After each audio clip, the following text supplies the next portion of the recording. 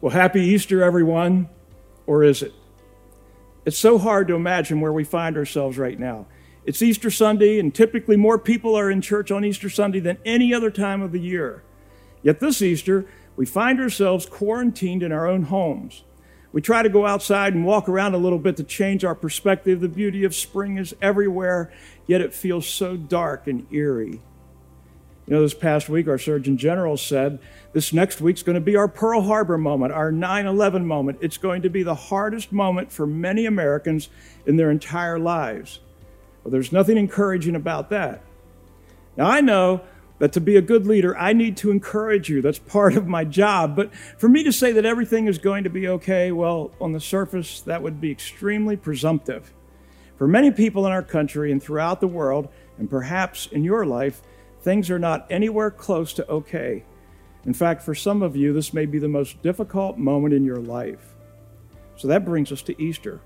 How can we celebrate Easter in this mess? I think that's a great question. Now, honestly, I don't think I've ever had to think much about Easter. It's been handed to me over time. I've known it as a church celebration. We sing special songs about the resurrection of Jesus. Pastors keep trying to come up with new ways of trying to describe what happened on that first Easter. There are a lot of Easter lilies around. People get dressed up, go to church. Many who only go to church on Easter Sunday. We have these buzz phrases like the tomb is empty and he is risen, and many other things that are important to Christians. Now, don't get me wrong, I probably do all of that, but is Easter all about the church and Christians? Did you know that Easter's not mentioned in the Bible one time? Well, it was written one time in the King James Version in the book of Acts, but when you look it up in the Greek, it simply means Passover. I submit that Easter and all that it means is not simply for Christians to celebrate. In fact, if that is where we leave it, we miss the whole point. Easter is for all of humanity. It's a gift that is given to every person on earth. So today, whoever you are, wherever you are, I want to share this gift with you. I want you to see that in the middle of all this mess, Easter is the perfect answer to the problem. Yes, this is a very dark time, but that's what Easter's for. Easter is not afraid of the truth of darkness. It's the answer to that truth. There's an incredible passage of Scripture in the Psalms that was written by a very depressed King David. He stated, "Send out your light and truth, let them guide me." Well, light and truth can't be separated. The truth is that we're in a very dark place right now, thus the need for light. Today's Easter is for you, whoever you are, wherever you are. Now, I want you to do something for me right now. I want you to lean into our time together. You may have preconceived ideas about all of this, but I want you to put those ideas aside, and I want you to open your mind to an idea that today has been created for you. I want us to begin with a song that gives you a place to start. It's actually a great beginning place to understand what this day is all about. I want you to know how much God loves you, how much He is pursuing you, no matter who you are, no matter where you are.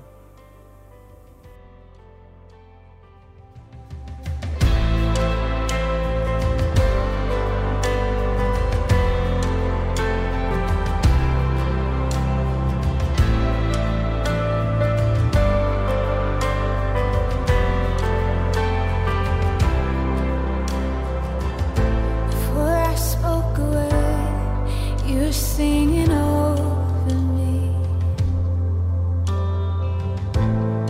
You have been so, so good to me. Before I took a breath, you breathed your life in me.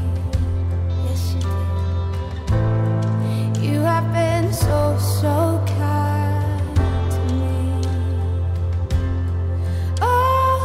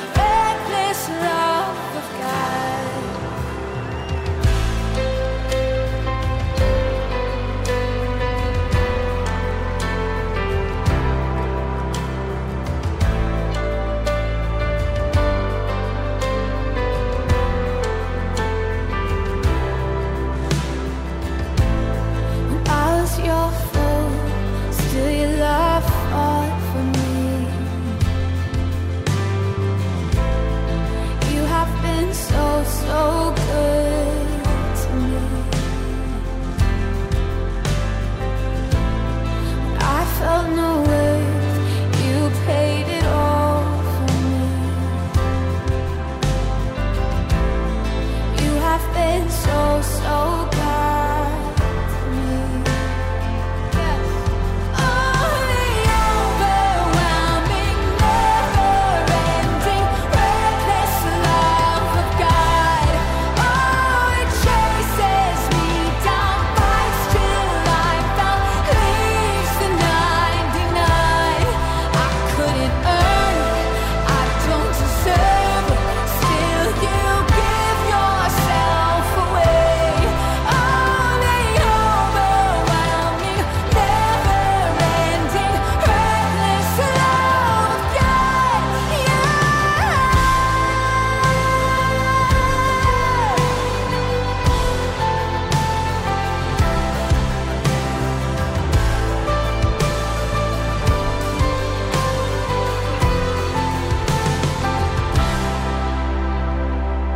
There's no shadow you won't light up, mountain you won't climb up, coming after me. There's no wall you won't kick down, I won't tear down, coming after me. There's no shadow you won't light up, mountain you won't climb up, coming after me. Oh no. There's no wall you won't kick down, lie won't tear down, coming after me. That's right. There's no shadow you won't light up, mountain you won't climb up, coming after me. Oh no. There's no wall you won't kick down, lie you won't tear down, coming after me. There's no shadow you won't light up, mountain you won't climb up, coming after me. My Lord. There's no wall you won't kick down, lie you won't tear down, coming after me. Oh, the overwhelming, never-ending, reckless love of God. Oh, it chases me down, fights till I found, leaves the 99. I couldn't earn it, I don't deserve it, still you give yourself away. Oh, the overwhelming, never-ending, reckless love of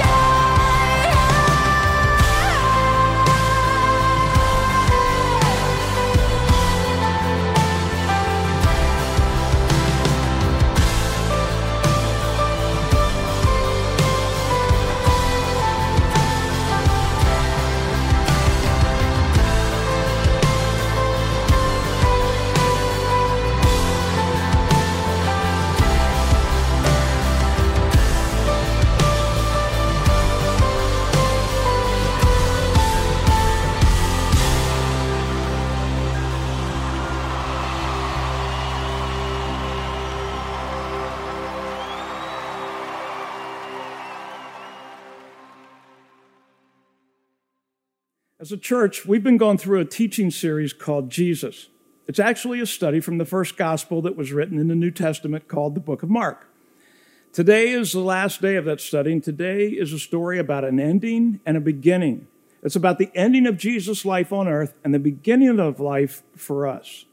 In light of where we find ourselves today, I want to start with the ending of Jesus' life. It's a very fitting place to begin because it's filled with darkness. According to history, all of the critical events of the end of Jesus' life happened in darkness. His last time in prayer before his crucifixion, his betrayal, his trial, all of this happened at nighttime. Then when Jesus was hung on the cross, we learned that the entire land went into darkness for 3 hours in the middle of the day while Jesus was dying. In the Bible, darkness during the daytime was always a sign of God's displeasure and judgment. But who was he judging? Oh, I'll come back to that in a little while. You know, physical darkness brings disorientation, but there are other types of darkness that can really mess up our lives. As I stated in my earlier remarks, we're in a very dark time right now. It's totally disorienting. We think we're strong, but then we hear something in the news or some tragic coronavirus story of death, and we have to deal with all of the emotions of that. Our imaginations run wild with scenarios that we hope and pray we can avoid. Emotional darkness can come from fear, depression, rejection, or great loss, and that darkness can derail your life. I know that darkness well because I lived with it for a significant part of my life. In fact, that darkness has formed much of who I am today. Because of what I want to communicate to you today, I find that I have to be rather vulnerable about a part of my life that I don't talk much about. In fact, I don't think I've ever talked about this in great depth to anyone other than my wife, Pam. Because of circumstances way beyond my control, at a very young age, I found myself in a very lonely and what I now understand, a very unhealthy place as a child. How I got there is not really important for the sake of the story, and I've been able to appropriate all the forgiveness necessary to move forward in my life, but nothing can change what happened to me. From about the age of 10 and until I graduated from high school, I was pretty much alone. I literally had no friends. It wasn't that I didn't want friends, but because of what I experienced, I was convinced that I would never be good enough for friends. I was pretty sure there was something wrong with me, and when people would find out about me, they would not want anything to do with me. I remember this old Wonder Bread commercial on TV where they used to talk about the wonder years that every child had. They call it the formative years. And apparently, you were supposed to eat a lot of Wonder Bread during those years in order to develop correctly. Well, I guess I didn't eat the bread because I didn't have any wonder years. Wonder would not be a term that you would use to describe my life. Those years had a profound negative effect on me. So in college, I decided to remake my life into something that I could control. Well, that only led to one bad decision after another. I'd do almost anything for acceptance, yet I would do everything in my power to avoid close relationships, as that could only end in disaster. Talk about a dark place. I was totally disoriented. Everything I needed, I pushed away, and I'd gravitate to the things that would only torpedo my life. I remember as a young child creating a fantasy of sorts. I created a kind of room. I didn't look at it like a room, but it was a sphere, a place that was just mine. While I couldn't control what happened to me on the outside, I could control my room. I could decide who got in and who did not. I could create the me that I wanted in my room, someone I could like. And no one could change that. I was safe in my room. Now, I'm sure there's some kind of psychological analysis or profile for what I'm describing. After many years of study and of healing, I realized I'm describing the resultant elements of child trauma. Whatever it was, I know it is something that no one would ever want. But there was a silver lining in all of this, something I didn't expect. As many of you know, my dad was a pastor, but he didn't just talk about religion. He had an incredible relationship with Jesus Christ. He didn't preach sermons alone. He lived as if he was friends with Jesus. He would talk about Jesus, talk to Jesus, listen to Jesus. To me, it was very real. So in my childlike brokenness, I decided that Jesus could come into my room. Apparently, he wouldn't hurt me. One of my dad's favorite songs was an old hymn called "What a Friend We Have in Jesus." I only remember the first couple of lines. It says, "What a friend we have in Jesus, all our sins and griefs to bear." But that's all I needed. I didn't really have that many sins, but I really had some grief. And if Jesus would help me with that, I'd take it. While not ideal, it was in that room that I got to know Jesus. This wasn't a religion to me. He became the one and only friend I could trust. He loved me no matter what. At that stage in my life, I was totally in the dark about the reason for my pain. It was senseless. It should never have happened. Taking it a little further, it has impacted almost everything in my life. But today I can truly say that if it took all of that pain to meet this one friend, Jesus, I would choose to go through all of that pain again, because I met the one person who could bring real life to someone like me. Let me ask you a question. Are there some things in your life that should have never happened? Have there been some things that you wish would have gone any other way than the way that they did? What's in your room? One thing I've discovered is that many people cram things into their room so they don't have to deal with the emptiness of the room. It could be money, friends, career, busyness, drugs, alcohol, fun, thrill. It happens. We would do almost anything to deaden the pain that we feel in the darkness. I get it. But there's one thing, actually one person, Jesus, who, if you let him in the room, he can take all the hurt, all the loss, all of it, and create a wonderful destiny from the darkness. As I said earlier, darkness during the daytime was always a sign of God's displeasure and judgment. But who was God judging? Well, the truth is, he judged his own son, Jesus. He laid every sin, every failure, every shortcoming in our lives on Jesus. When God pulled away from Jesus and left him on that cross, he was telling you how much he loves you. And when Jesus enters your room, you know that there is one friend who has gone to all depths of darkness simply to love you. Jesus is truly the beauty of the darkness. So what does this have to do with Easter? Well, the book of Mark ends in a rather strange way. Unlike the other Gospels, Mark doesn't write much about the resurrection. In fact, if you look at a Bible, you will see that there are two alternate endings for the book, neither of which were written by Mark. He only wrote 8 verses about the resurrection, and he only talked about 3 women who went to the tomb to find that Jesus was not there. The story ends with these dear women running from the tomb in fear, running to meet the disciples and tell them that Jesus came back to life. You see, the disciples, not even his closest followers, thought that he would ever come back from the dead. Now, this is where Easter can become important to us. We read in the other Gospels about Jesus' appearance to his followers after his death. And there's special emphasis on something that the disciples were not prepared to deal with. When they saw Jesus' hands and his feet, they saw scars. These scars were problems for the disciples because these scars were ruining their plans for a governmental takeover. But the scars were everything. When they looked at the scars, the disciples were reminded of what Jesus did for them. The scars that they thought ruined their lives actually saved their lives. It's the same for you and me. The scars that we bear in our lives, the things that we think were going to ruin us, are the things that will actually save our lives. When I say that Easter can become important, I'm saying that it can become important to you.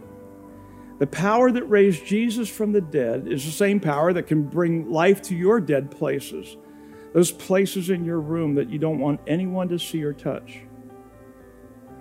I wish I could tell you that you will never have to deal with the painful things in your room again. That simply is not true. I will carry some of the scars of my life to my grave.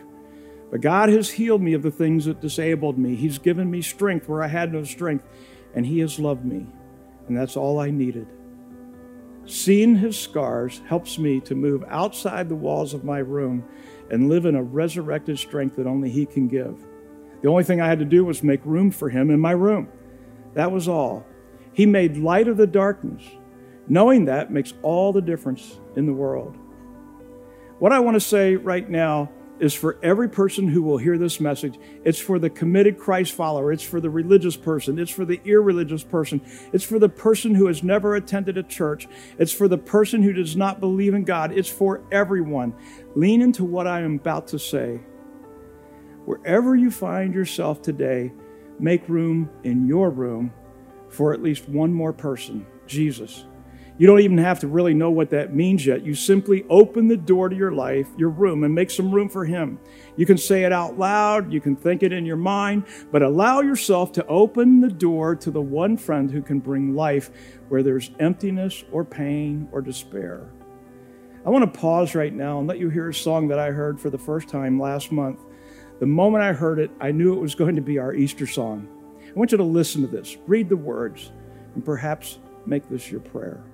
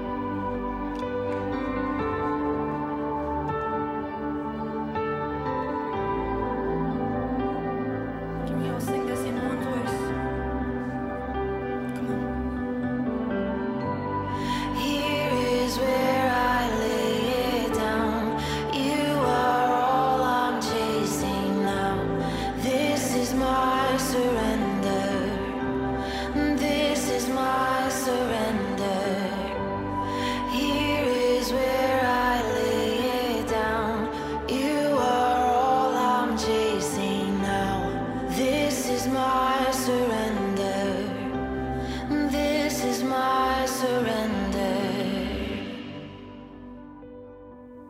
I want to close with one final thought. In this dark time in our world, we have to deal with fear. What would happen if? And you can fill in the blank. We try not to think about the unimaginable, but it's there. Here's something I found out. The only time I ever faced death personally was several years ago when it was discovered that I had a brain tumor. At the time, no one knew whether or not it was malignant. The prevalent thought was that it was benign, but we just didn't know. So the plan was to go to the University of Virginia Hospital for surgery. The night before my surgery, Pam and I stayed at a hotel about a mile away from UVA. We had an early morning intake scheduled, and for whatever reason, I decided that I wanted to walk to the hospital. Pam went ahead in the shuttle, and I walked that mile in drizzling rain. I was glad it was raining because it hid my tears. I was thinking, what if this doesn't go well? And for a moment, I wanted to go back into my room and hide. Yeah, that room. But then I realized that Jesus was in that room, in every room I would ever go into. And I knew he had this. He's had it all the time. By the time I got to the hospital, I realized I was no longer scared, not even scared of death. This was such a wonderful realization. Today, some of you have made the decision to invite Jesus into the darkest corner of your world. It's the best decision you will ever make. It's what Easter is all about. You can move from death to life. You get to choose. If you've chosen to invite Jesus into your life, we'd like to help you move forward in that decision. So on your screen, there's a link entitled Connect with Us. There's a short form to fill out, and when you get to the section that says, I would like to begin a real relationship with God, just check that box. We'll be in touch to help you move forward with this decision. One last thing. Happy Easter. Even in this dark time, this is the best day ever. I love you.